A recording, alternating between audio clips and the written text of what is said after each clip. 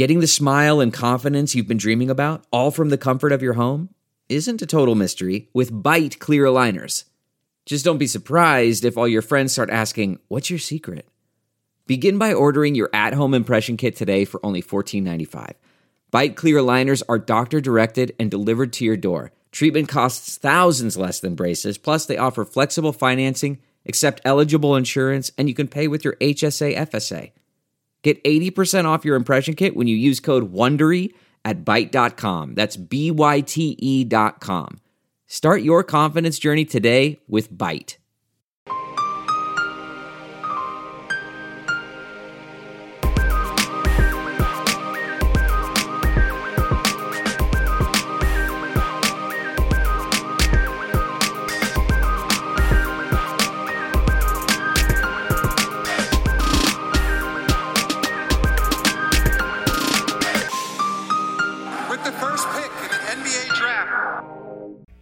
Do you guys want to talk a little bit now about the best available? Yeah, I mean, still awaiting the Phoenix pick. We don't have anything on that. So yeah, I mean, Max and I have, as you can see, the same best available pretty much exactly, at least across the top two at all positions. Oh, oh my god. Oh my god. Oh my god. Oh, wow. The Phoenix Suns have selected Jalen Smith with the 10th overall pick. And my dreams of getting a new Suns jersey are broken. Oh my. The wait is finally over. Football's in full effect. With many teams strutting their stuff, you might not be at a game this year, but you can still be in on the action at BetOnline. BetOnline is going the extra mile to make sure you can get in on everything imaginable this season. From game spreads and totals to team, player, and coaching props, BetOnline gives you more options to wager than any place online. Head to BetOnline today and use promo code ARMCHAIR to take advantages of all the great sign-up bonuses. BetOnline, your online sportsbook experts. Oh my Sorry, god. I'm fully behind. I'm streaming this right now, so I'm a little bit behind you guys. Wow, what? I'm speechless. Wow. What? At that point, if you're gunning for just simply shooting, like take Neesmith or take Bane. Why not Neesmith? I was just gonna say I'm very anti Neesmith this high, but why not Neesmith if you're going shooting? Oh, Jalen Smith over Kyra Lewis is an absolute crime. I don't care how many guys over Vassell and Maxey. Vassell, Maxey. All right, Let's talk a little bit about the positive. Yeah. Jalen Smith is like 6'10" and a really, really good shooter. Flash, shooting off of movement and some pull-ups. So that combined with, also some actual straight line handling ability, a little bit of passing flash. Like the Suns have shown a prioritization of shooting and kind of skill plus size. I mean, we saw the Suns reached by many standards for Cam Johnson last year. I mean, I like Cam Johnson. I think both of you guys like Cam Johnson, but not as high as they took him. And he put together a pretty good rookie season. But Jalen Smith is like a very good shooter and is pretty tall.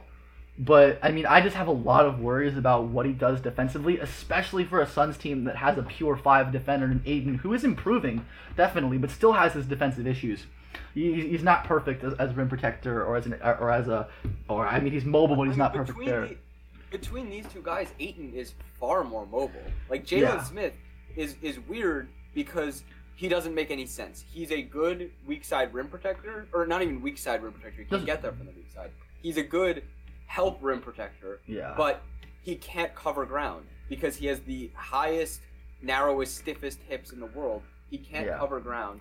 He's he's not strong enough to really defend the interior. I mean, everything is just a little bit too slow. Like his reaction time, his movement, his ground coverage. It's all just a little bit too slow. And for a team that already has like one of their franchise centerpieces, Devin Booker, who is never going to be a great defender, and Ayton, who is improving, yes, but still has his issues.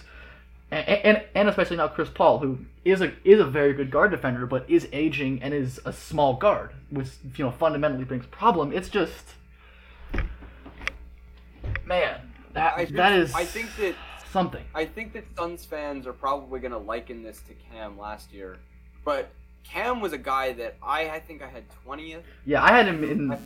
I think I had him a little lower, but I still liked Cam quite a bit. I mean, I was worried about the age and the athletic translation, it was but he's reach, but but like it made sense fit wise, and because Cam, was a 6'8" elite shooter, with like some really impressive intelligence on both ends, like. And on the wing, he was just he was plug and play. There weren't any team building constraints that he imposes on you. Jalen Smith. I still don't know what he because is. Are they going to play him at the 4? Like, I don't know. I really don't know. This is really bad. I think he has to play the 4. But, I mean, then we're talking about, and we've always said, if you have shady guard defenders, that's okay, as long as you make up for it with strong interior defenders. And we're now talking about Devin Booker, who I am very, very high on, and I think he's an absolute stud and should be Phoenix's cornerstone. All of us love Devin Booker, but now he's not a defender. To pair him with Jalen Smith and DeAndre Ayton. Yeah, I don't know. Like, just thinking positively, like, again, like, I think Jalen Smith is probably going to be pretty good offensively. Like, he's a really good shooter for his size, and I think the Suns' creative motion offense is going to open up stuff for him, and he's probably going to have moments where he looks really good on offense. But, like, just the value here. I mean, you can see on screen, both of us had Jalen Smith outside of our top 30. I had him outside of my top 40. It's just, I mean, it's like the Cam Johnson pick kind of on steroids in terms of shock value, but just really, really surprising. I mean, I thought Nesmith or Sadiq Bey in the lottery would be the worst pick of the night. I mean, Nesmith, even Nesmith would have been more tenable. Cause, I mean, Nesmith is at least like a wing with like a very elite skill that fits well. And Phoenix which Phoenix offense is tailored, I think, pretty nicely to that elite skill. But man, this is gonna result in Ayton playing the 4 is what it's actually gonna be. That's a good point, which is problematic again because Ayton, I think defensively maybe the mobility to make it work a little bit, but he's a pure 5 on offense, like unbelievable, man. Let's get back to the best available. The Spurs are on the clock. I'm very interested to see what they do because I'm curious. Is it going to be RJ Hampton is so projected? Maxey, Vassell on the board, like Poku's still there. The Spurs have so many good options here. Like there's like probably 7 or 8 players they could take, and I would be pretty happy with that pick. I mean, the Spurs have kind of the Spurs, the Kings, the Pelicans, the Celtics have all like absolutely think about it. Max, the Celtics are guaranteed one of Maxey, Vassell, Cole, RJ, Poku, Kyra, Josh Green. These late lottery teams are in better position than we thought. As we've talked, I mean, this is something we anticipated is these late lotto mid first, guys being in great positions. But this is fantastic. I mean, for all of the teams left. How about this? How about he's not as high for us, but Tyrese Halliburton is still. Yeah, that's true. Halliburton has slid a bit. And even now, it's kind of getting to the point where I know Max and I especially are pretty low on Halliburton, and I'm pretty sure Jake is as well. But like, we're starting to get to some teams like Boston or Portland or New Orleans where Halliburton actually makes quite a bit of sense next to some real creators. I mean, so that that could be really, really good, I think. So yeah, I mean, there it is. San Antonio is taking Devin Vassell at number 11. Wow, that's one of my favorite picks of the night. I have Vassell top 3. Max, I know, has him in his tier 2 as well. Man, that's an incredible pick. I think just the slide. Vassell, I think this is kind of his projected range, and the Spurs being after I think the Spurs had kind of a questionable first round pick in Luka Samanic last year. Keldon Johnson looks good. No worry about that shot now. Absolutely not. I mean, no worry about the shot anyway, I think. Like, I was never worried about it anyway, man, that's an awesome pick. Talking about Vassell, a really special team defensive prospect. Just the range, the instincts, the ground coverage, his ability to stun at the nail and make that corner to post entry rotation and just blow up actions like really few wing defenders that I've ever seen can. It's remarkable. On the ball, like, his hips aren't the best, and he's a little bit frail at this point. But I think, just being 6'7" with a frame capable of adding muscle, I think he's going to be fine long term on the ball. Then offensively, like, I really do believe in his upside with, more than flashing, established himself as a legit pull-up mid-range shooter this past season, kind of out of nowhere.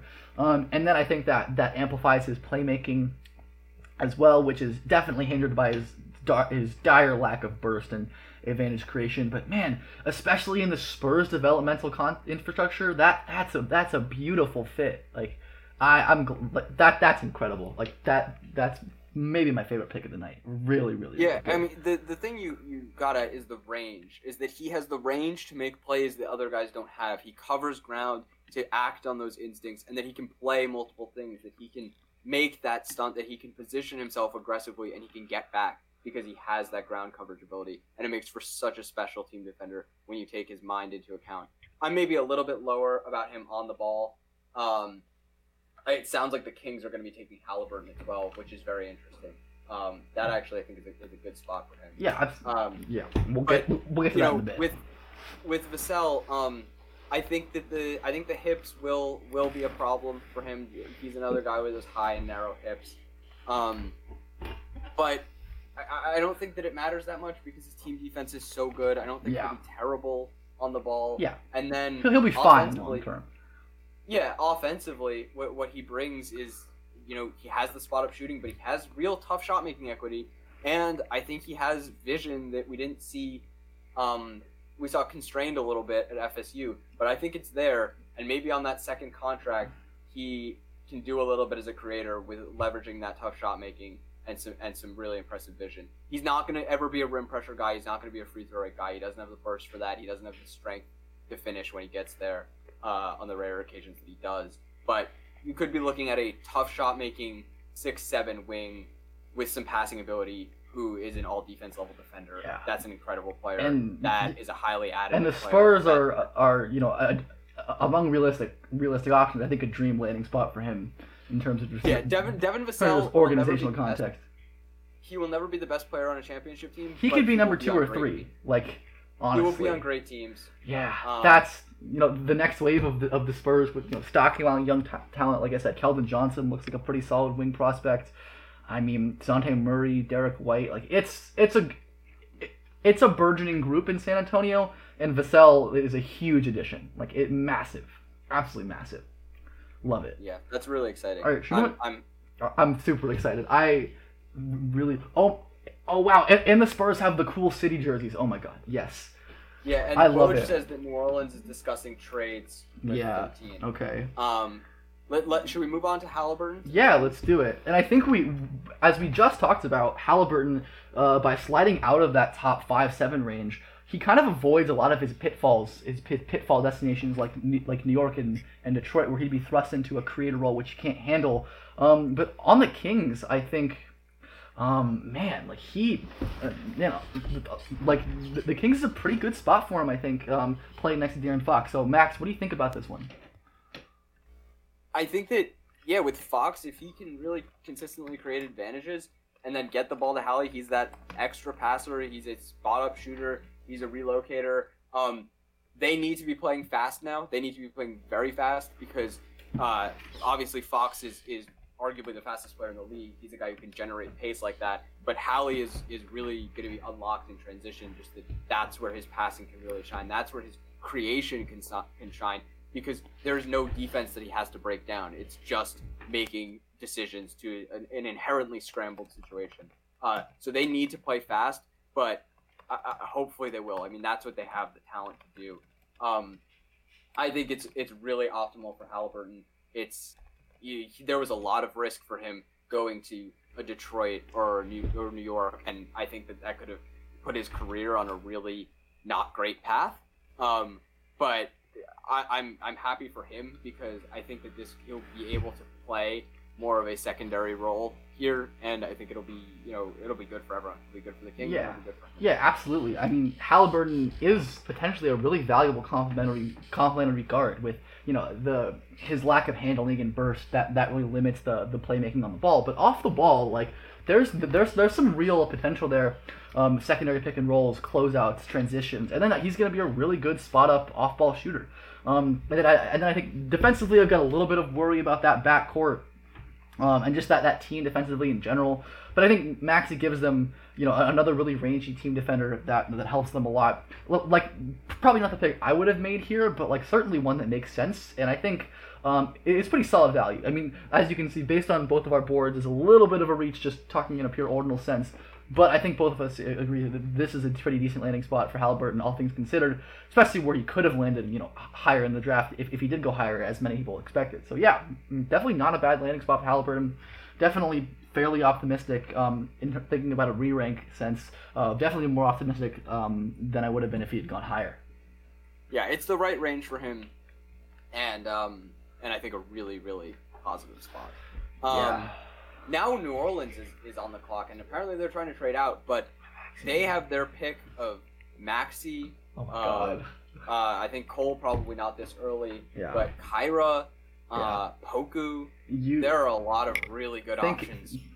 Just imagining Tyrese Maxey and Zion Williamson right now, I might actually pass out on the live show. Let's hope that doesn't happen. But man, their option, even I think. You have options at every position, really. You have the secondary guards, and Maxey being the best one, Cole, Kyra, RJ there as well. You have a wing in Josh Green, who, again, a reach by my board, but somebody who fills a really, really big hole. And then even, again, a combo forward type like Poku, who, again, isn't someone who produces long-term, but I think with the Pelicans offense and with their roster construction, could be really good for them long-term.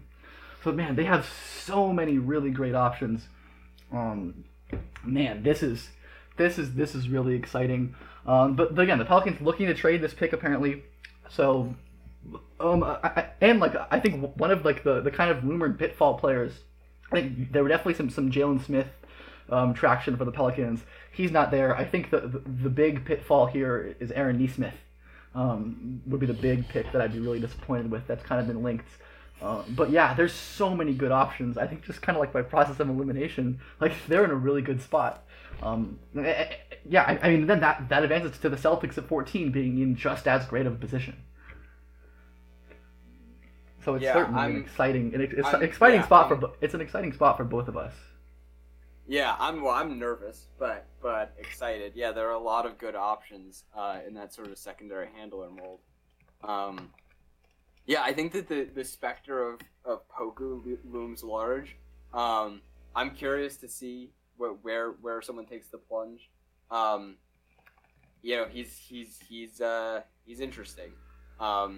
But yeah, we love Maxey. Think that he brings a lot as a 3-level scorer, and a guard defender. So I think that he can help a lot of teams in this range, especially as you're getting to a range with teams that are more set, that are really more set from a creator standpoint. Yeah, it's a great spot. Still waiting for this New Orleans pick. The clock is ticking down. We should have it within the next minute or so. But yeah, I mean, again, even going into Orlando and Portland, or Orlando in a good spot to get the kind of their some much needed guard creation as well. These next 4, 5, 6 teams, maybe Dallas gets into a spot because, like we talked about, these guards are going to fall because there's just so many. New Orleans is selecting Kyra Lewis at 13. All right, that's a pretty solid pick, I think. Again, it's not Maxey, but I really don't mind the pick at all. I think Kyra makes a lot of sense as kind of a guard playing off the ball next to Zion Williamson and Brandon Ingram. We've talked about Kyra a lot before as an off-ball guard type, having issues with his on-ball game because of the finishing and the pick-and-roll craft and the pull-up shooting being a little questionable at the point. But with his blinding speed and acceleration, attacking closeouts, secondary pick-and-rolls, bending a tilted defense, plus, I think, a little limited passing because of decision-making and high-end vision, but really technically advanced playmaking skill. Plus great spot-up shooting, monster in transition with his speed and his change of direction. And then defensively, again, someone who is always going to be limited by his size and his frame, But really tries hard, is great. Fighting over screens and getting blocks, like, because of how quick and how long he is and how much he tries. So he's a really good. I think he's a pretty solid fit here. Definitely not a pick I hate. Wouldn't have been the pick I make, but pretty solid, I think. I think it makes a lot of sense. A guy who has value on and off the ball, who can fit into another team that should be playing at incredible speed with Zion and Lonzo and Kyra. Yeah. He and Zion are going to be something to watch in transition. Yeah, I like that it's a guard where he doesn't have to play with the ball in his hands too much. You're going to want Zion with the ball in his hand. But yeah, Kyra as a guy who will be allowed to attack off advantages here, where we've talked about how his speed, if you're helping off of Kyra, you're gonna have to close out on him because he's a good shooter, and then you have no chance of staying with him on a closeout. He's too fast, and maybe the finishing is too much of an issue, and teams really bring help there and disrupt him at the rim, but he makes so much sense as a complementary guard. And like you said, the defense, I think, is a lot better than people think, because he has such good recovery tools. While he may on occasion, or more than on occasion, he may really get sort of chipped by a screen because he doesn't have the greatest footwork navigating them. And I think that'll be even more of an issue in the NBA just with his lack of strength. But he has really good recovery tools. He tries. He moves well laterally. He's not dumb. So I think that another good two-way guard prospect. Shams just tweets the Pelicans plan to keep Kyra Lewis with their pick. So Kyra, officially a Pelican. I had a little issue with having another small guard who's not a point guard, I suppose. They already have Alexander Walker, who is very much a combo. Lonzo is not really a point guard either. I mean, it's, again, I'm certainly not mad at this pick at all. I think Kyra, I talked about on one of the recent pods being a little afraid about missing the forest for the trees with Kyra because he's so young, ran a good SEC offense at that age, and could have more pull-up shooting development than I expect. And if he does develop that pull-up to, more of a point that I think he could actually have some on-ball value. So, yeah, I mean, I'm happy with this pick. I think it's a good one for New Orleans. Fits their long-term timeline and plan and roster really well.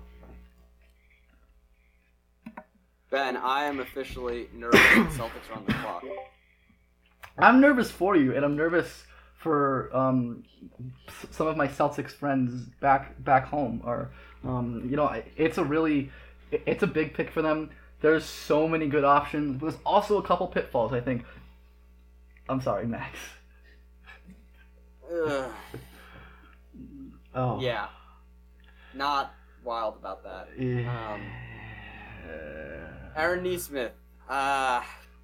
You want me to go or you want to go? He's one of the better shooters in the draft. Arguably the best movement shooter in the draft. Not a lot else to really like there. When making his highlight reel for this, I was able to get a few movement shots and some rim protection, and that was kind of it. Very limited as a decision maker, very limited as an athlete. Does not have the ability to get by anyone. Didn't get to the rim in a easy non-conference schedule. Not a good defender.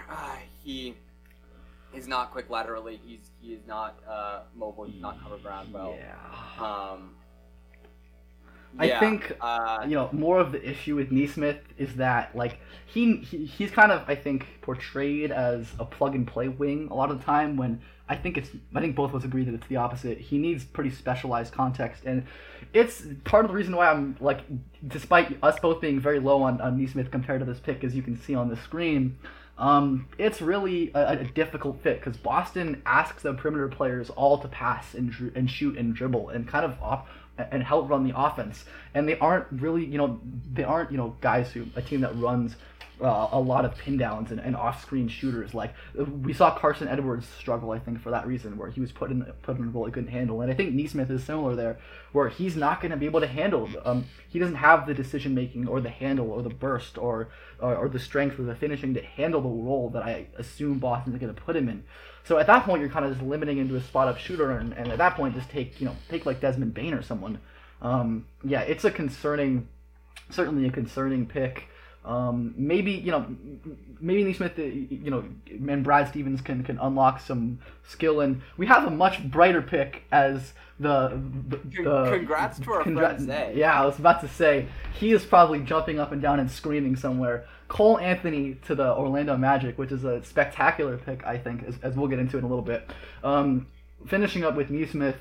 Another wing shooter. Like maybe he can develop some skills in the future, but with so many great options on the board, like Maxey and Poku and Cole Anthony and RJ Hampton and Josh Green, it's a tough pill to swallow, especially with the board playing as well as it did for the Celtics. It's really difficult. I'm sorry, Max. Well, if we've got Jax Frank joining us now. Yeah, to help me console Max. Jackson Frank, welcome. Hello. How are you? I'm doing a lot better than Max. Fan said he is convinced Aaron Nesmith isn't good enough to be a lottery guy, but I'm doing pretty well though overall. So let's talk about a better prospect and a better pick, and someone that Jax likes a whole lot. All of us like a whole lot. I think Jax is the biggest on him. So Jackson, why don't you start off with talking about the Cole Anthony pick and why I assume you're gonna agree with us that this is a really great fit and a great value for Orlando at 15. Yeah, I think it makes a lot of sense. For sure, it feels like one of those picks that as Cole Anthony's stock continued to slide throughout the year, and even after the NCAA season ended, that you kept saying Orlando should take Cole Anthony, but you never really believed it because they'd shown such an infatuation for long, rangy defensive-minded wings. But Cole is arguably, or maybe inarguably, the best pull-up shooter in this class. Incredible shot maker, has done so for a long time, even dating back to his time before UNC. And that's exactly what the Magic have needed for a long time, as a perimeter player who can score off the dribble. Cole might not be exactly the downhill scorer and paint pressure guy that you need from the guard position, but he does solve a lot of issues as a pull-up shooter and perimeter creator that I think the Magic will really benefit from, especially in tandem with Vucevic there. Yeah, there's nobody that was really perfect for them. I mean, nobody's going to fix all their problems. Like, I would have loved to see them get someone like Grant Riller here, but that's an unrealistic pick, of course, in the first round. I think Cole's is as good as it gets when they pull-up shooting is and just perimeter creation, shot making, all just massive needs. I think I'm fairly optimistic about Cole's long-term defensive upside, as I think he is a real playmaker, with the vertical explosion off of 2 being a good indicator of future rim protection upside. And the Magic, as Jackson alluded to with their infatuation for long, rangy defensive wings and bigs, have quite the core to insulate Cole defensively, and I think Markelle Fultz is a pretty solid defender as well. So it's a really good pick, a strong value as well at this point. We talked about because of how many of these guards there are, some are going to fall and be strong values in this range, and the late first and the early mid-second. So yeah, I mean, he gives the Magic an offensive dimension that they haven't had really for a while, and they've really been missing. So again, Cole Anthony is a really good pick, but for Orlando, it's definitely one of the better ones of the night. Yeah, for sure. And I think, as you mentioned Markelle Fultz there, I think that's a really good compliment, because obviously Cole Anthony's issue is he seems to have some pretty limited burst, whereas is a very good pull-up shooter, whereas Fultz can pretty much get to the rim whatever he wants for the most part, and is a pretty impressive finisher, but has a pretty shaky jumper. So I like that kind of really complementary duo offensively. That should work well and give the Magic a lot more perimeter creation than they previously had in recent years. Do you guys worry at all about Cole being dropped into a situation there, though, where there's not, at the very least, there's not an alpha perimeter creator? There are other guys, but they're not. It's not really going to allow him to be in that secondary role that I think we all think is best for him. I don't worry much because Orlando has run the offense through Vucevic for the last couple years, especially so much. I think that will help to an extent. I definitely see where you're coming from. I think they still need the lead handler eventually, but I think Vucevic is good enough to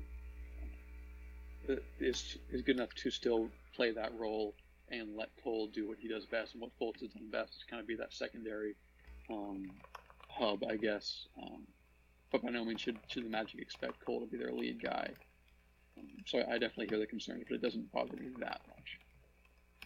Yeah, I mean, I think that certainly makes sense. Ben, you can go ahead. I was just gonna say, yeah, I mean that makes sense. I think, yeah, like I said, long term they have to address the lead handlers with Cole's burst and his lack of lack of really effective intermediate game. I think long term, as just like a pull-up shooting dynamo, he needs someone. We have a trade, guys. Minnesota is acquiring Oklahoma City's Ricky Rubio, the 25th and 28th picks, for a package that includes the number 17 pick. Wow.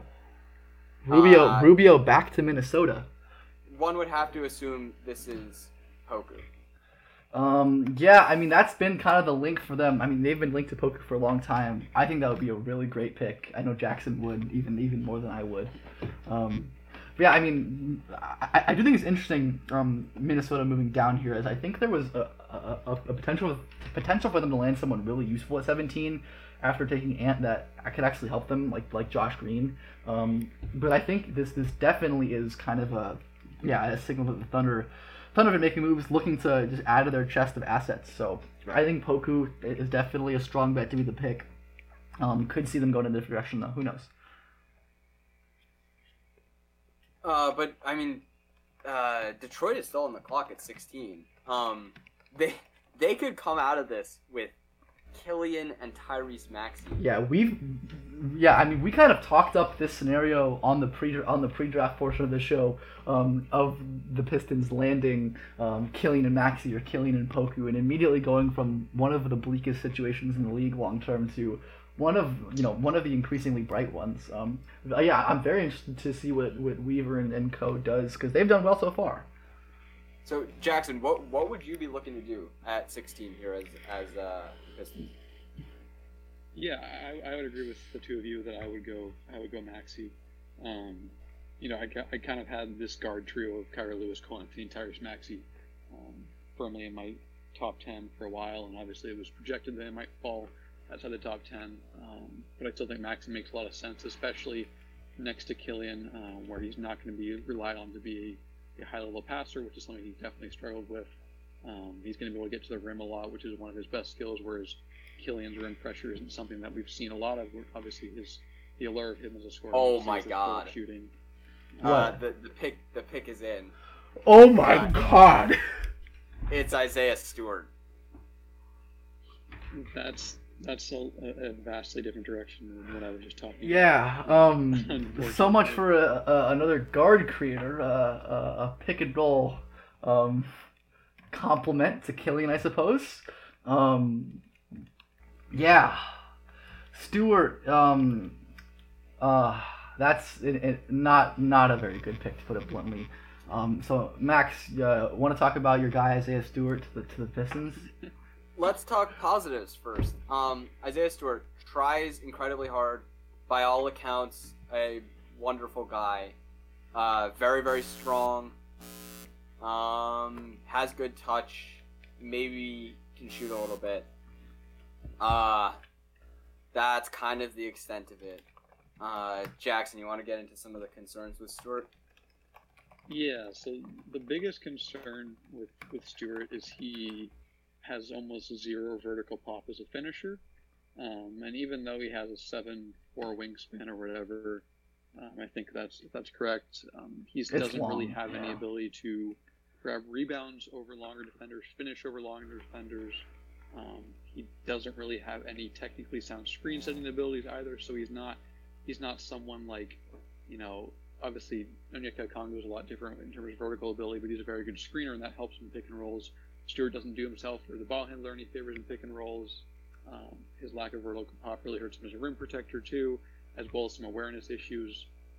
The awareness issues are pretty prevalent even playing in a zone last year at Washington, which is a huge red flag. Reads generally should be easier in a zone, I feel like, defensively. So there are just a lot of physical and mental issues on the basketball floor for Isaiah Stewart that really preclude him from being a top 20, top 15, top 16 pick, let alone a top 45 guy, I think, on all three of our boards at the very least. Yeah, by all accounts, a great guy, should be a really positive locker room presence. And that's the thing that definitely matters, probably more than a lot of people take into account. Someone who I think could definitely stick around in the league for a while because of that, and just because of his energy. I think, he's got solid touch and he's a good free throw shooter. Maybe he ends up shooting spot up threes at some point, but even then, it's bleak here for the Pistons, who did so well with Killian Hayes.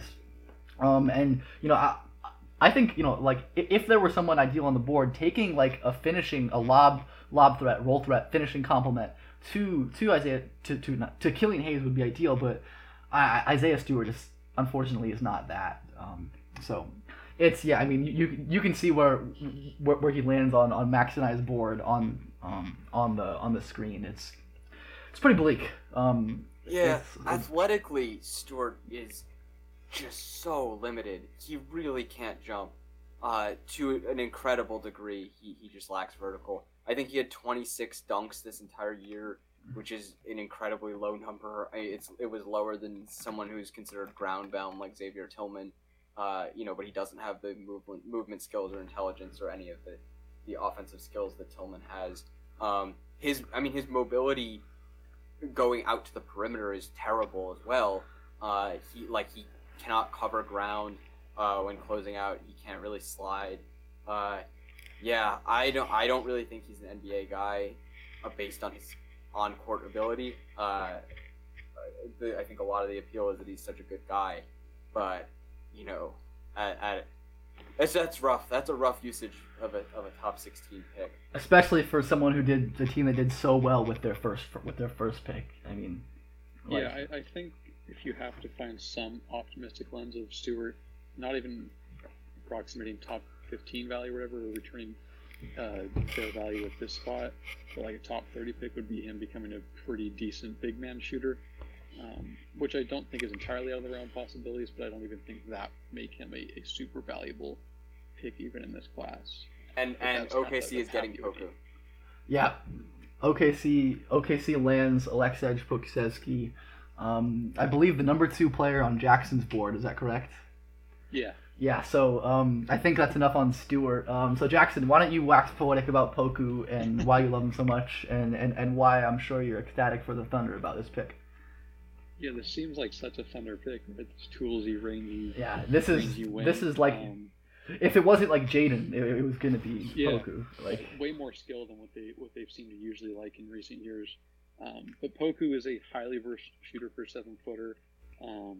Flashed off movement, pull-ups, obviously a spot-up stuff, step-back threes during his FIBA time and his playing days with Olympiacos B team this past season. Really impressive defensive playmaker as well. He can play the passing lanes, has good length, is able to rotate well and erase shots at the rim. I think it's rumored that he might be over 7 feet now, 7'1.5" or something, 7'1", with a 7'5" wingspan. So you see all of that kind of really enable him as a defensive playmaker. He moves like a wing too. I think that phrase is really overused with bigs, but it's genuinely true with Poku. He's an incredible passer for a 7-footer as well. Can run some pick and rolls and see over the top of defenses because of his height. So you're looking at a lot of different avenues to him being an impactful player. At the next level, obviously some of the concerns would be he's 180 pounds, 85 pounds. Has a lot of awareness and discipline concerns as a defender. There just are worries that he's not going to be able to pick up all these moving parts and become the player that he could be, that he's the flash that he's shown. Yeah, I wonder with Poku how they intend to use him in OKC, because it is a spot where they now have very little in place. I mean, they have Shai Gilgeous-Alexander, of course, but not a lot long term with Chris Paul out the door, and seemingly Danilo Gallinari is not long for Oklahoma City either. So there is just, it's just wide open how they can use Poku however they please. Will we see him being used as a ball handler, as a guy who's just gunning off screens? Will he be used more as a big man? I think of Poku as more of a wing. We've got him classified here as a wing. But I mean, nonetheless, he's a fascinating player. So instinctual, so skilled for a 7-footer as a shooter, and his movement ability is unbelievable. Like Jackson said, moves like a guard is an overused terminology, but Poku really does move like a human being who is not 7 feet tall, and not from a technical standpoint. Like he doesn't really know how to slide properly. He has issues with closing out under control and all that sort of thing. But from an ability standpoint, his movement is really kind of one of a kind, which interplays with those instincts and transition passing skill and the shot that I think will be there to some extent with versatility. So a weird player, one who it's kind of exciting to see go to a spot that's very much a blank canvas from a building standpoint, because we'll just kind of see what he can become. But I'm excited to see it. Poku and Shea, the funkiest pairing of all time. Oh yeah, that's so much fun. Like as just a young duo. Like, and I would add, as Max talked about with some of his concerns, the issue with Poku is if he doesn't have the defensive movement skills and the closeout issues persist, and he still weighs 180 pounds or whatever and gets bullied inside, he becomes a pretty untenable defender, whether you play him on the perimeter or inside. So that's really the downside with him, I think. Oh, we have the Mavericks pick. The Mavs are taking Josh Green. Let's finish up with Poku. Yeah. And we can talk about that.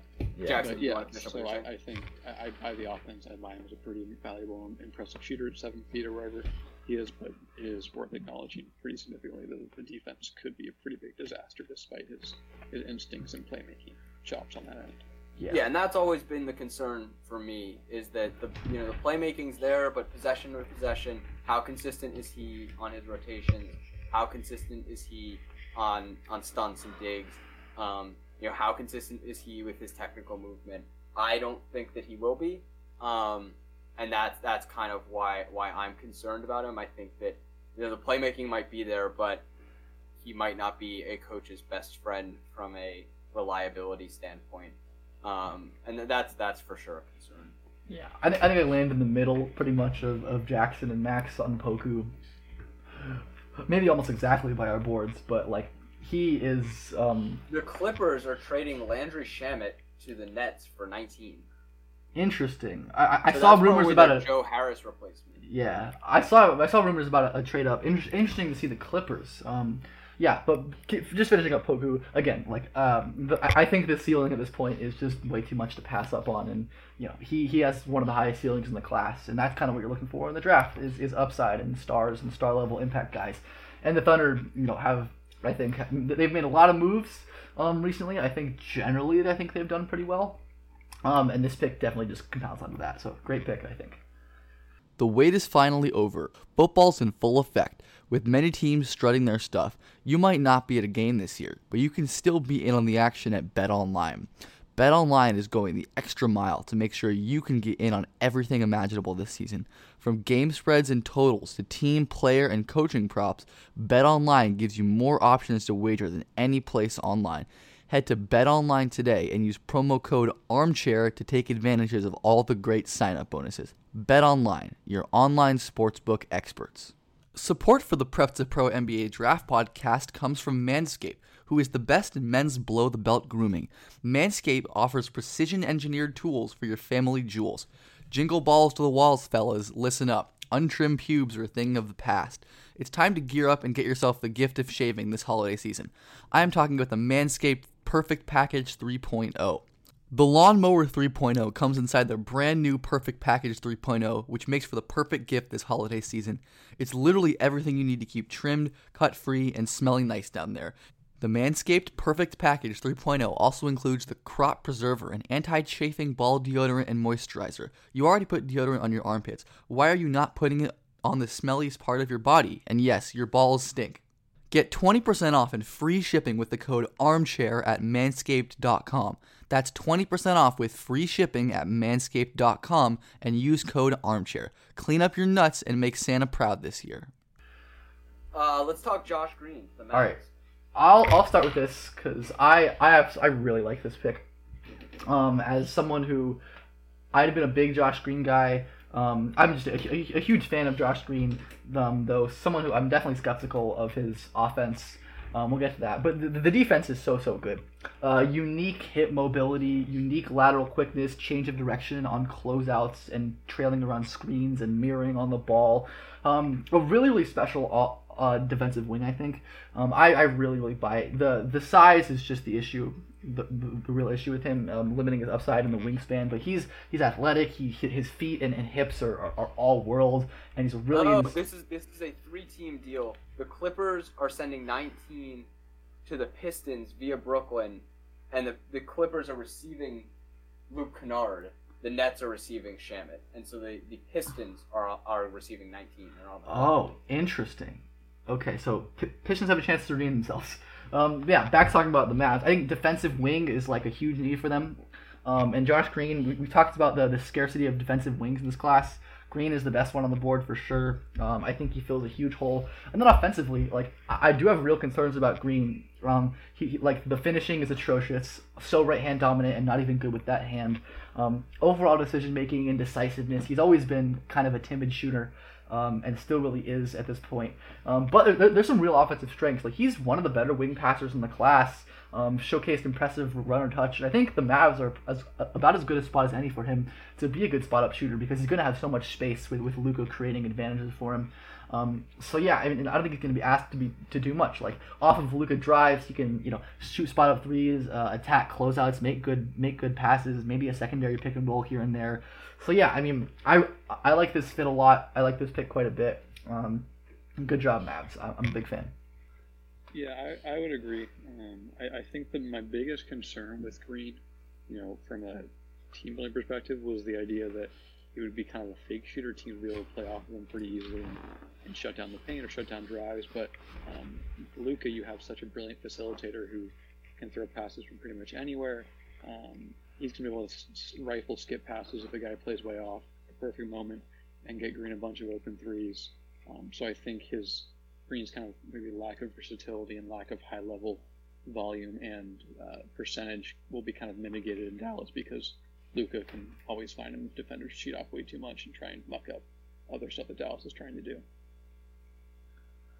Yeah, I think that getting a guy in Green who is going to be a real, I think more of a guard stopper than big wing defender, but getting that guy who, when you have a 6'7" initiator whose best defensive roles essentially like playing as a 4, getting someone like Josh Green who has kind of wing size and wing offensive ability but has the unique hips and lateral mobility to defend guards makes a ton of sense. The offense is a concern. It always has been for me. He's dumpster tier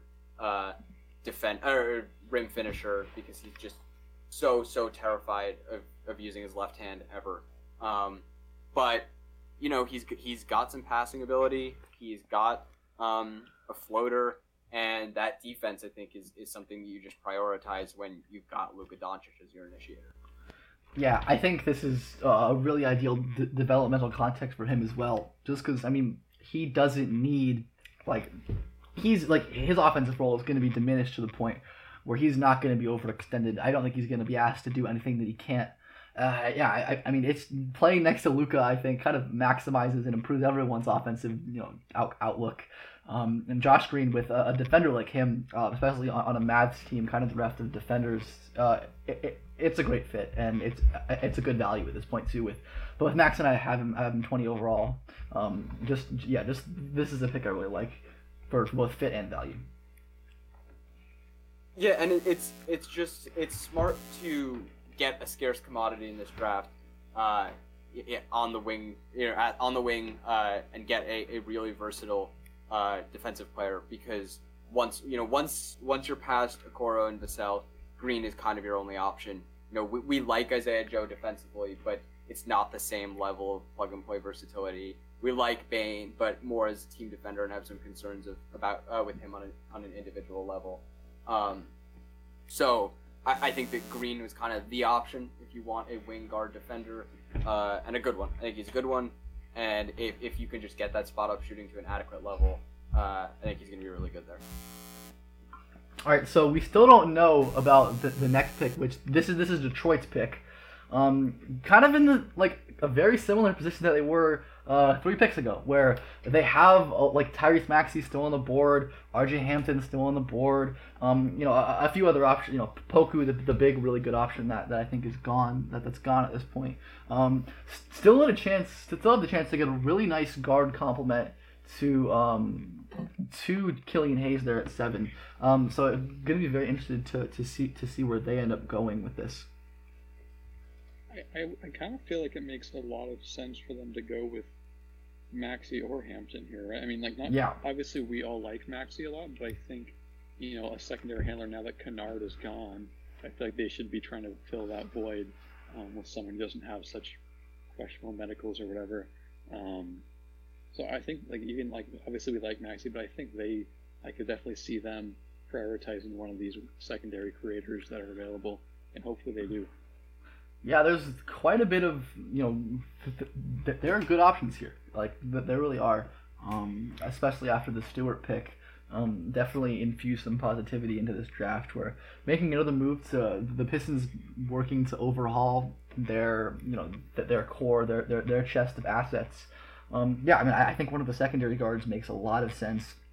Unfortunately, not we would have liked a really good big compliment to Killian Hayes, but they already got Stewart, and there's nobody really here that fills that void anyways.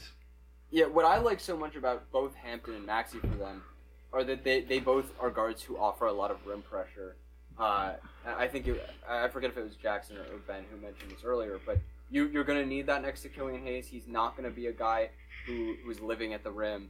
But those two can be probably in more secondary roles, but that's what they can be playing off of Killian Hayes.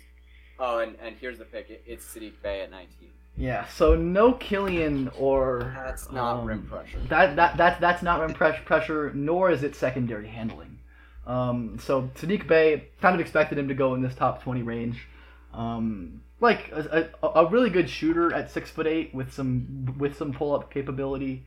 So that certainly gives him a floor as an NBA guy who gets in a rotation for sure. But outside of that, an okay passer, off of closeouts and secondary pick and rolls, has a little pick and roll vision. Just the self creation, like we said, is a really huge issue with him. No burst or space creation with his handle. Was routinely stonewalled and forced into difficult shots whenever he was forced to create in isolation situations. So exclusively kind of an off-ball guy, and then defensively also, both off the ball just doesn't boast the most impressive instincts or physical tools to protect the rim or play the weak side. And then offensively, just poor technique. Tends to run and chase instead of sliding, which leads him vulnerable to sharp change of direction and quicker guards, and just players with more shifty handles who can create space off of the bounce. So, and again, just not a great value by any of our boards. So, it's definitely better than Stewart, I think. But yeah, it's certainly better than Stewart. But I think so. I'm a little bit higher than you guys, maybe by maybe 10 spots to one of you, 5 spots one of the other. But I think part of my appeal with Saddiq was that you'd be able to go somewhere that had the infrastructure in place to let him work off advantage and use his passing on the move and be a good spot-up shooter and a smart off-ball player. But Detroit, as you guys have talked about for a long time on your podcast, doesn't really have a lot in place to provide that sort of structure. And that worries me a lot, that they might rely on Saddiq to be this kind of secondary wing handler. And that's not at all who he is, and that's not any of the appeal that I really liked about him as a late first guy.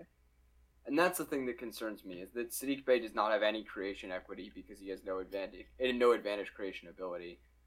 He really cannot get by anyone. He doesn't have the handle to break people down. His self-creation at Villanova was really a lot of just working from the elbows and jabbing a bunch and then rising up over someone.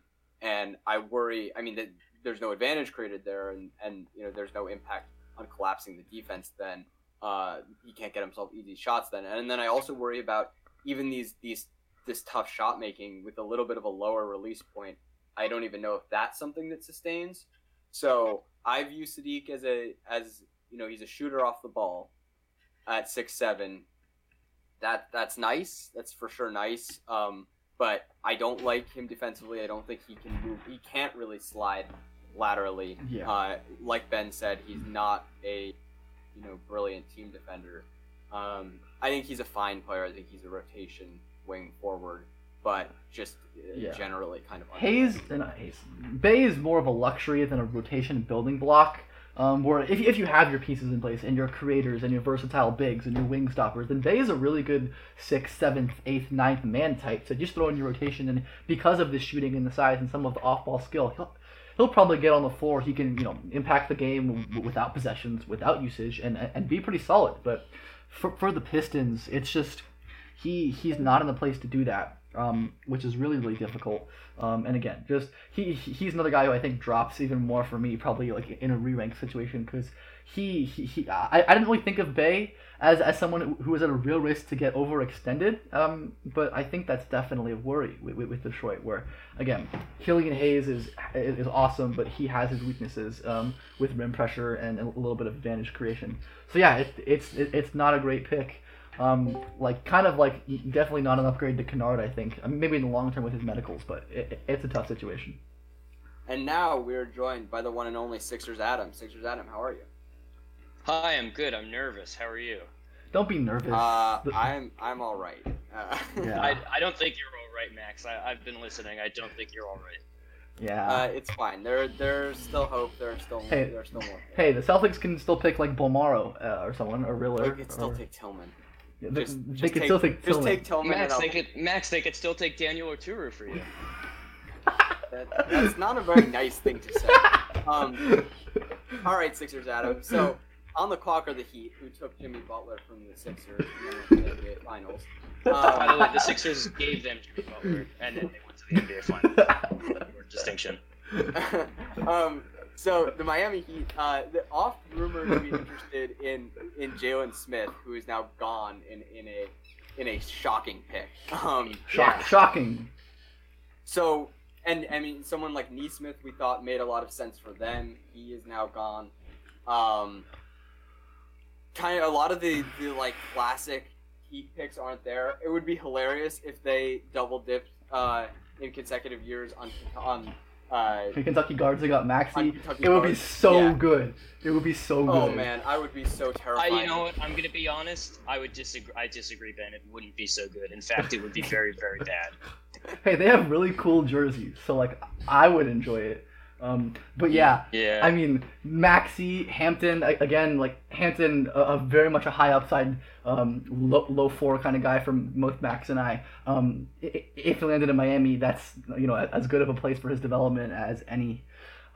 Again, like those are the two real big ones left on the board for both of us, I think. Then you're getting into like the really quality complementary talents now. Desmond Bane, Xavier Tillman. Killian Tilly, he's not going to go in this range. We're just reading off our board. But yeah, I mean, there's again like we're saying for every single one of these teams at this point, lots of really good options left on the board. Probably more good options than we expected at this point. If the Heat, the Miami pick is in. If you would like me to announce it. Oh my God, it's Precious. The Miami Heat. Wow. Precious Achiuwa. Oh my God. Oh, that's fascinating. The Heat already have Bam. What do you? He's gonna rise on my post-draft big board. That's a really good. Oh that's man, he's gonna end up being good there. Wow. I mean, not if they play him with the 4 next to Bam. Well, that's true, but I don't know. Okay, so I have a little bit of go. Precious, highly mobile, needs to rein in his jumpiness. As a perimeter defender for sure, he bites on too many dribble moves. He bites on too many shot fakes. But he is highly mobile. The most terrifying thing you will ever see is Precious Achiuwa running in a straight line in transition. He is so fast and so large. Yeah. Not totally oblivious from an awareness standpoint defensively. He makes some nice plays on the interior. So defensively, pretty good prospect. Concerns come on the offensive end. You're going to just want him to be a rim runner. This idea that he's Bam falls short because he doesn't have that handling ability. He doesn't have that passing ability. And then the real concern is that he just has terrible touch. And terrible decision making as well. So his non-dunk finishing is going to be really bad. So I'm concerned about offensive value with Precious, but the fact that he fell all the way to 20, I think makes it a lot better. If he's used strictly as a center in just sort of a similar role to Bam, defensively, I don't know that he can quite do that to that level of switch everything, but something approximating that. And then offensively, if he's really restricted as just a role man, it can work. But this is, I think, a pretty solid spot for him. Worry a little bit if they think that he can be Bam, but yeah, this makes some sense. Yeah. My big fear is just him playing ending up at the 4, like even a little bit. That kind of feels inevitable to me, honestly. Like, I think in theory, like if you're not too keen on what Precious Achiuwa really is, like a Precious Bam, like two really athletic bigs, at 4 and 5 sounds nice, but then just offensively, like you talked about the touch being a huge issue. I mean, the decision making is equally as huge of an issue. Yeah. Because like even if like he has some like a little bit of handling and like shot making flash, he's just never gonna make the right decisions. I think we will. I made this like Kenneth Faried like statistic, like the only NBA player really ever, or at least since like 2005 or something. That's kind of like carved out a role at all with his assist to turnover ratio and free throw percentage is Kenneth Faried.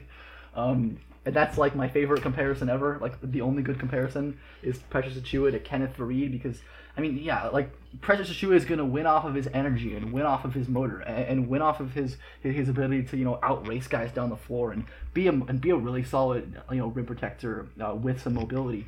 And again, I mean, I think like if they're just gonna like stagger Precious and Bam and at all times have like a pretty versatile big man, that's very exciting to me. But I'm just skeptical of that. And I suppose, like again, like Miami's a good a spot as any for his offensive development. So definitely like a good landing spot for Precious. One of the better ones it could have been, but still breeds some concern for me. Okay, well, we have Sixers Adam on here not to talk Miami Heat. We have him to talk Sixers. So Sixers Adam, what do you see as the needs that the Sixers need to address? And I mean, they have a few picks in this general range. What do you think that they need here and then with those second round picks? The one thing that they absolutely need to come away with here is some sort of ball handler. They are just totally starved for ball handling. They had Shake Milton and Raul Neto as their primary initiators in the playoffs. They seem to finally be opening up to the idea that Ben Simmons is more of a big than a guard. So whether it's here or at 36 after they traded 34, the 36 it seems like is going to be Isaiah Joe. Here it is. The pick is in. Oh my God. The 76ers have selected Tyrese Maxey. Congratulations. Unreal. Wow. Philadelphia Daryl Sixers. Morey. Congratulations. 2021 NBA champions. Thank you. That is wow. Draft. Morey. Wow. Morey. Fifth on my board. Ben, where was Maxey on your final board? 5th or 6th, up there. Tier 2. Yeah, the pick of the draft. Easily the pick of the draft. Unreal. Not just by value, but by fit. Unreal. I mean, talking about someone to provide rim pressure, 3-level scoring in the half court, Maxey is the guy there. Like maybe not the pick and roll creator or passer you want on the perimeter, but he's a better scorer than anyone that they would have gotten, like Malachi Flynn or even RJ Hampton or Desmond Bane. Elite finisher with strength and touch and contortion, and he has that high level floater touch as well, and the mid range pull up, and then extending out to threes, so decisive, moving off of the catch. I think there's no concerns about the shot. Man, he is incredible. Like he is so good. Yeah. This is just unbelievable. This is the first time in 4 years that any Sixers fans have wanted them to do a specific thing, and then they actually did it. it is unbelievable that Daryl Morey is running the Sixers, and they're actually competent. I don't even know what to say. My brain is like malfunctioning right now. Yeah, unbelievable. I mean, yeah, I still think that they should try with this later pick to get a guy who's more of an on-ball creator. I think Maxey is a bit more of an off-ball guard, but really, man, he is going to attack off advantages really well. He can score from all three levels in those situations. He can. I think he will have a good pull-up game. People look at his freshman year shooting numbers at Kentucky and think that he can't shoot. He has a long track record as a very, very good shooter. And even at Kentucky had that incredible touch was still there. The free throw shooting was still there. And then he's an elite guard finisher. Incredible balance, incredible craft using the rim to shield his finishes. Ambidextrous, has a unique contortion ability to him. Really just an elite guard finisher to go with really one of the best runners in the class. And what we think is some versatile shooting ability and high-level guard defense with some versatility on account of his strength and fight and consistent team defense. Really just a very, very good all-around player. Going to help the Sixers out a ton. Yeah, I mean, this is, like, again, I think you can nitpick a little bit in just that this isn't, he's not a pick-and-roll creator, but just the value, the fit, it's unbelievable. Like, it's truly the pick of the night. Daryl Morey with quite the start to his Sixers tenure. I mean, this is the pick. This is the pick of the night. Like, Maxey is that. Yeah. Maxey is that guy. Whew.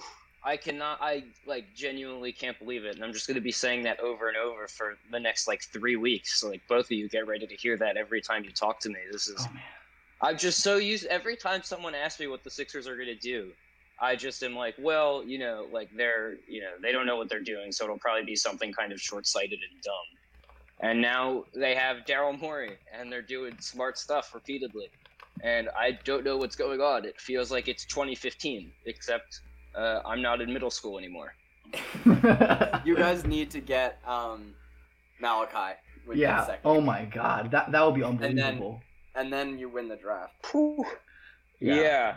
I don't know if you guys have heard this or not, but it seems like the Sixers might have some interest in Isaiah Joe. Yeah, that seems to be the link. I mean, that would be pretty great as well. Really under the radar rumor. Would be hard to complain with that one. And look, I would be happy with the Joe pick too. I'm a fan of his. I know Max is. I believe Ben is as well.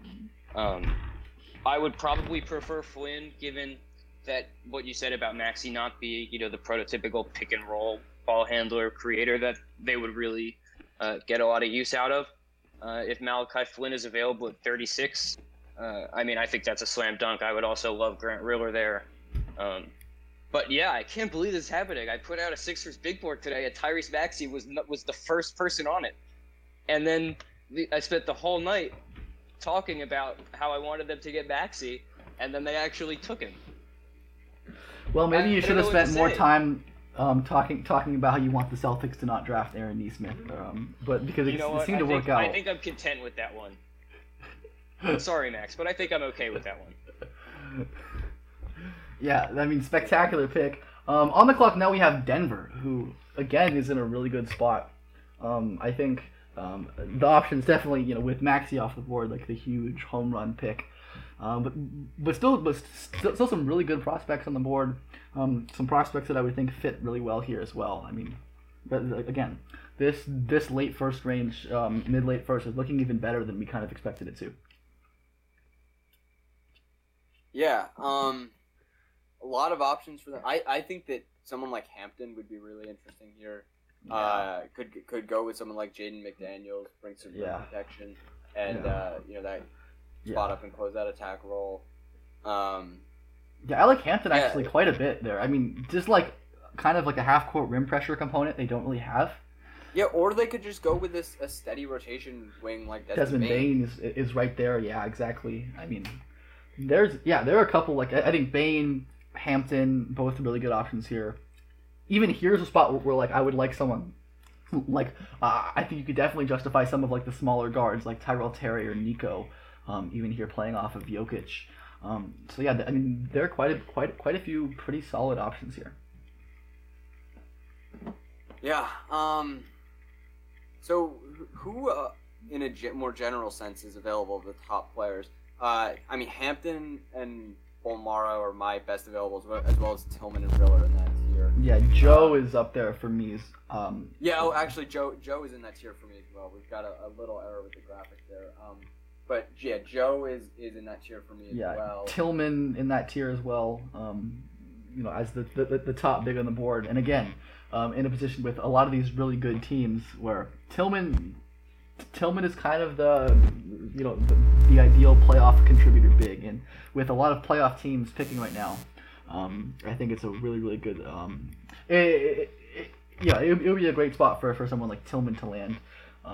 Again, like Tilly is not going to go this high, despite what we think of him. Riller, I think, still has a ways to go. Again, the Denver and all the rest of the teams here are in a pretty good spot at this point, I think. So Denver seems like just another minute or so until we have their pick. I think, that Sixers pick really just, man. The Maxey slide seemed kind of inevitable at this point. He slid into a really great spot. He really did, yeah. I guess their track record with developing shooting is not the greatest, but I don't think that there's that much development that has to be done there. Just a little tweak with his. I think you're talking about raising the whole process a little bit, but little tweak with raising his shot, but I mean, still, like he's I think is very confident in shooting, as we talked about, with his versatility and his volume and his free throw numbers and his touch and his just great shooting track record going back to EYBL in high school, where he's always been a really good shooter, and just he adjusted to a totally new role in his first year at Kentucky, where he played off the ball for the first time in his life, and playing next to guys like Ashton Hagans and Emmanuel Quickley certainly didn't help him offensively.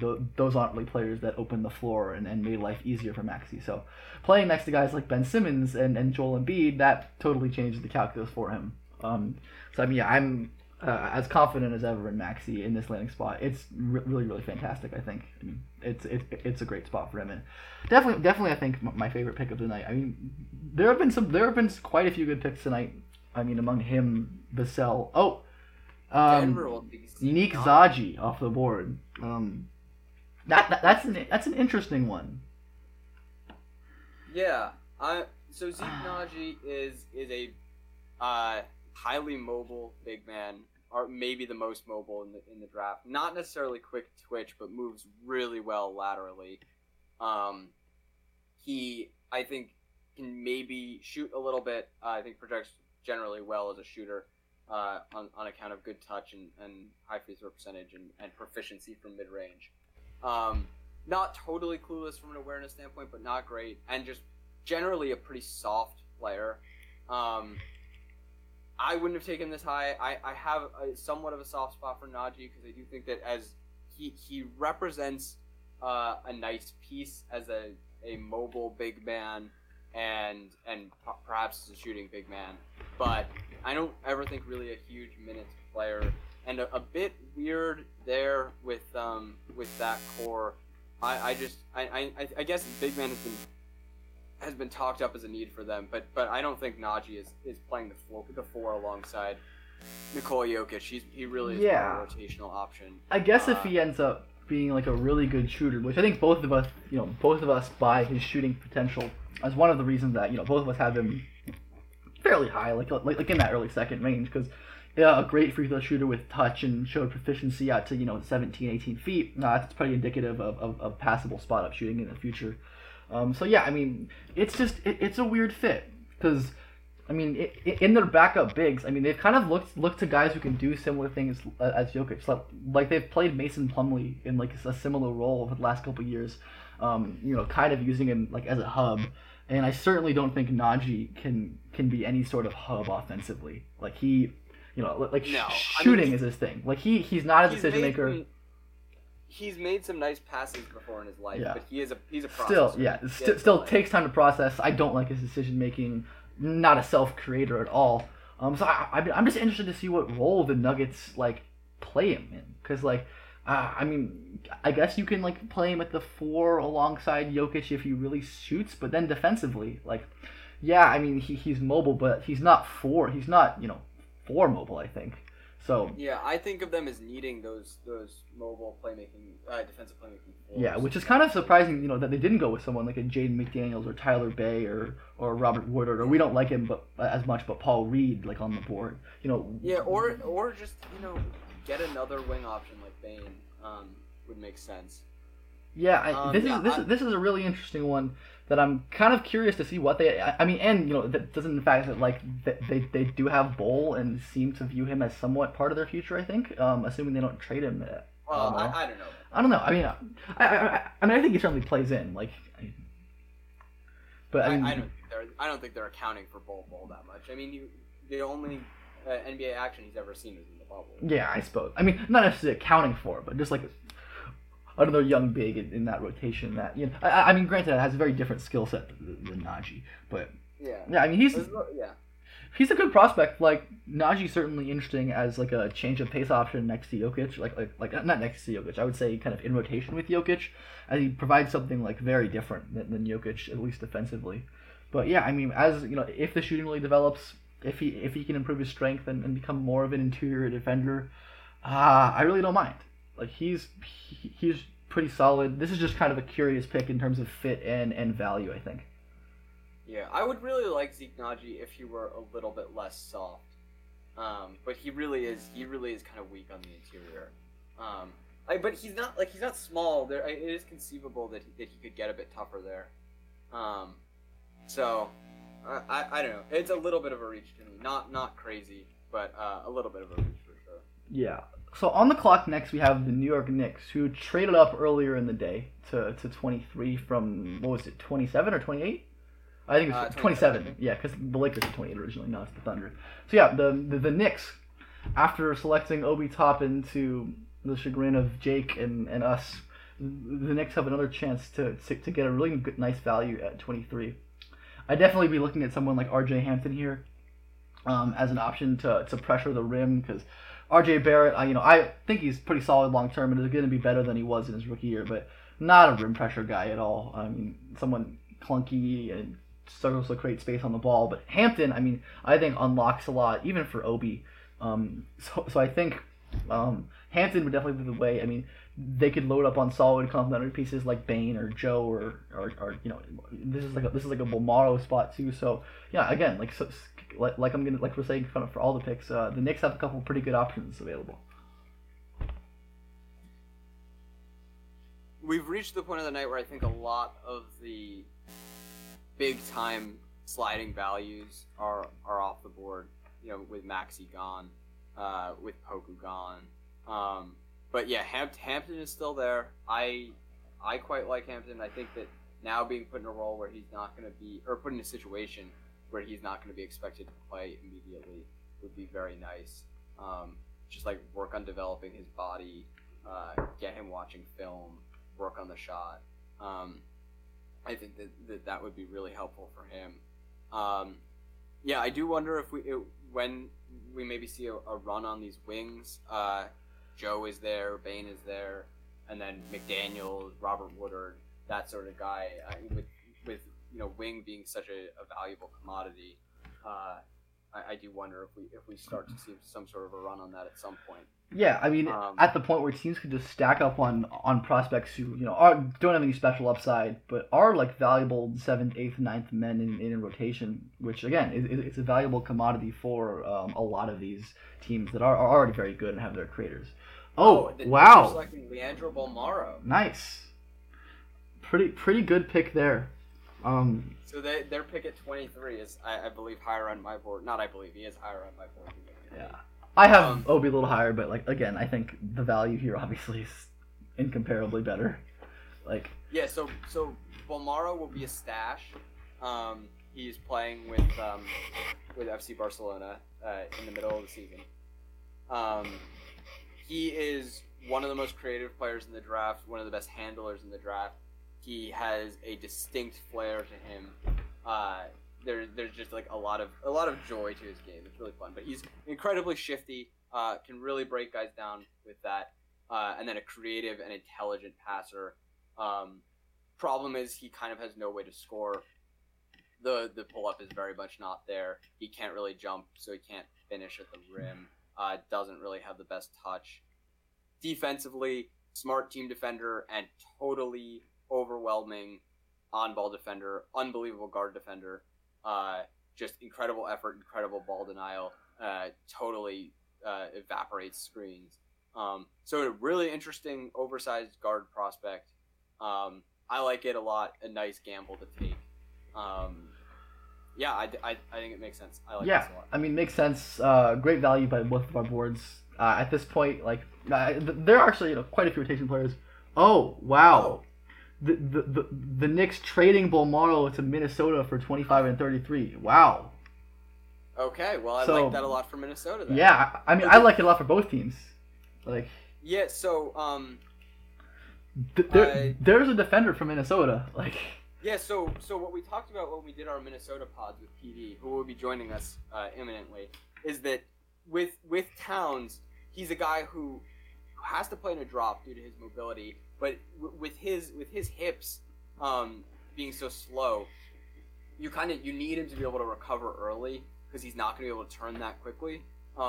So you get a guy in Bolmaro who can really just fight over screens and I mean really prevent there from ever being an advantage, much less having to recover.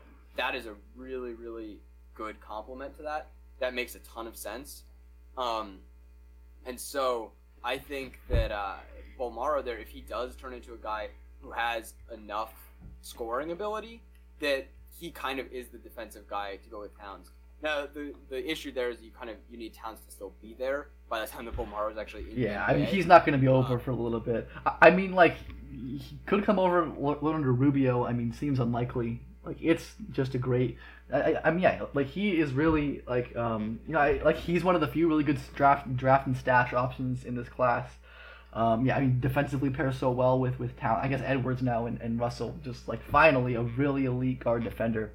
And I think like a pretty good spot for him offensively, like creating off of the gravity of Towns.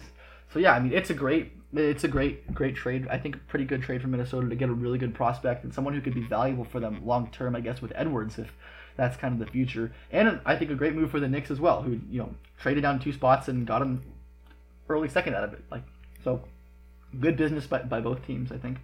Well, the Knicks initially traded up though. Yeah, I suppose, but I mean they traded up. What they traded up from 27 to 23, and now they're trading back to 25 and getting 33. New Orleans is taking R.J. Hampton at 24, and trading him to Denver. Wow, that would have been. Denver is getting R.J. Hampton after all. Wow, Denver. As we kind of talked that one up, that would have been really fun for New Orleans. Yeah, I mean we talked about Denver kind of lacking rim pressure. Really in any of their creators. Obviously, they run a very unique off-ball motion offense around Nikola Jokic, but he gives them a rim pressure element, that they really don't have, and I think some potential really solid utility to work off of the ball next to Jokic as a cutter and hopefully as a spot-up shooter. So yeah, I mean, I think a really good pick here. Defensively has a lot of work to do both on and off the ball. That's kind of the biggest area of improvement aside from the shooting. But yeah, like again, great value by both Max and I's board. Interesting to see what the details of the trade are. We don't have those yet, do we? We do not, and we're now joined by the one and only PD Webb. PD, how are you? How's everybody doing? Doing all right. Enjoying the draft. So we got the Bolmaro to Minnesota pick. What are your thoughts on that? Because we did our whole Minnesota extravaganza with you, and you're a bit of a Bolmaro enthusiast. So stepping back to the Bolmaro pick, what are your thoughts on that? I mean, it's sort of strange. I mean, I think I like it in theory. I just don't know how it works like next season. Mm-hmm. Yeah. I mean, that's sort of my impression of the whole night is that it's very strange, and I don't know why a lot of people are doing the things they're doing. Yep. I mean, I think, again, on the other side, again, have been a lot of really good values, I think. RJ Hampton, the latest, as someone who provides some upside as a long-term perimeter creator for the Nuggets. A team that I think also really needs like perimeter playmaking. And I think RJ's improvements as a decision maker and a passer over the season are encouraging. So another future pick is going to New Orleans for this. My God. Awesome. Yeah. Yeah, I mean, I would have liked RJ in New Orleans as well, but I suppose he's a little redundant with Kyra, but... Yeah, oh man, I forgot that they got Kyra. Yeah, he certainly would have been. I like it a lot in Denver, though. Now, again, a spot where not only they have the big man hub to play through, but they have another perimeter creator, and that RJ is really just going to be attacking advantage situations and running hard in transition. Yeah. And I mean, he's not going to play until his body's right. He's not going to play until the spot up's right. He's not going to play until there's a bit more effort and consistency on defense. And I think that's kind of perfect for him. And playing in this complementary role, he could be really hard to stop.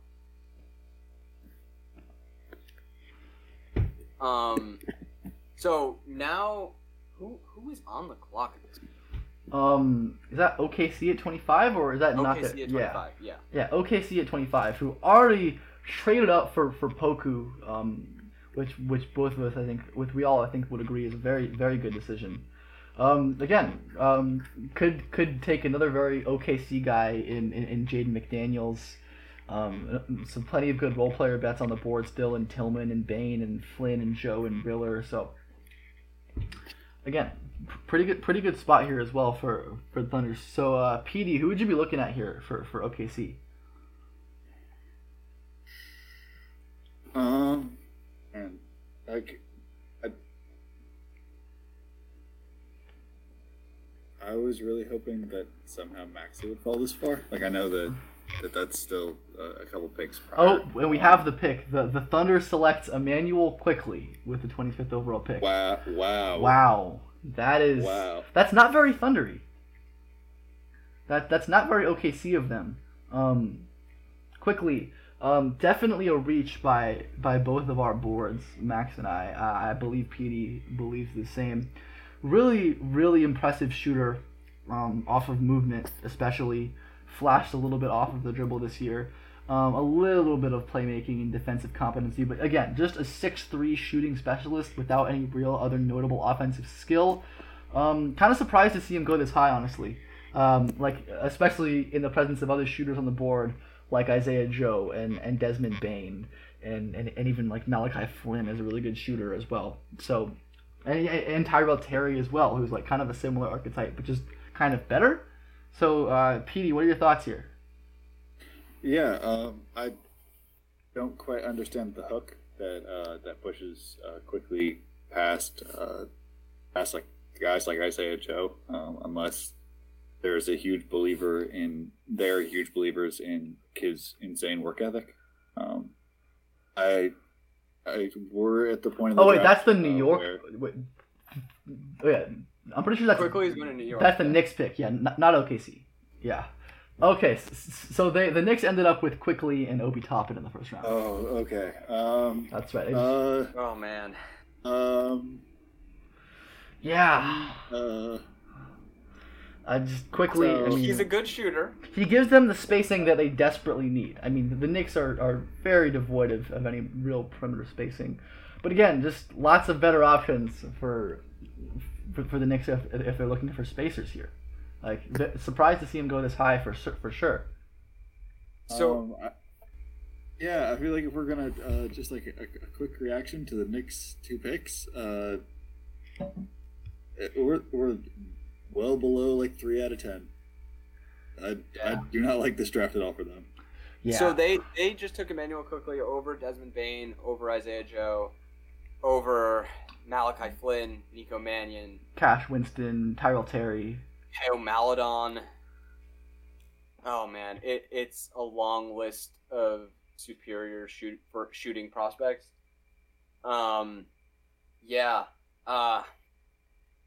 PD, what are the concerns with Quickly? Because people will see the 3-point percentage at Kentucky and be very excited. What are your concerns with Immanuel Quickly? I mean, the concerns are surplus value. He had to take a lot of tough shots, and there's not necessarily a pathway for that getting a lot easier in the league. Ideally with guys who are like pure shooters, you can winnow down their attempts to just like true catch and shoots or movement. I don't really think there's a pathway of getting like extreme value out of Quickly here. Yeah, no. His mold is like sort of as a shooter plus creator, but he doesn't necessarily have a creation pathway. Yeah. I'm sort of struggling to process this because I liked Quickly a lot in like the late 50s. So for me, this is so far outside of value that I'm not seeing an angle. Yeah. I mean, he finished either 59th or 60th, I think, on my final board. Even lower on mine, I think. Yeah, 60th. He's a good shooter. I don't really know what happens once he gets run off the line.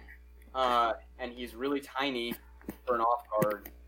And defensively, he's really small. I guess he tries hard. This is quite the reach. What's the most like charitable interpretation of like Immanuel Quickly as a first rounder that you can kind of come up with? Just like I think that go. The work ethic is my best explanation. That maybe the broad based argument that people use for Kentucky guys that like they have a whole bunch of hidden skills. Maybe like you use that and just layer it on top of Quickly without paying as much attention. He was a high RSCI guy. Can you give some background on what he was like pre-college? He had real shooting concerns coming into college. Interesting. It wasn't one of those circumstances where Kentucky built him down. Like I didn't think that he would get to this level of shooter. Again, he's one of the guys that has like absolutely plus backgrounds in terms of how much they just spent time and spent in the gym and their ability to get value out of extra work.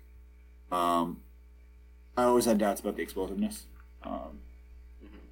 Because if uncertain bet to shoot and not an absolute blur is a pretty tough sell at a place like Kentucky where you can get easily recruited over. So him turning himself into an absolute knockdown shooter is a great pitch. This is sort of quite shocking to me.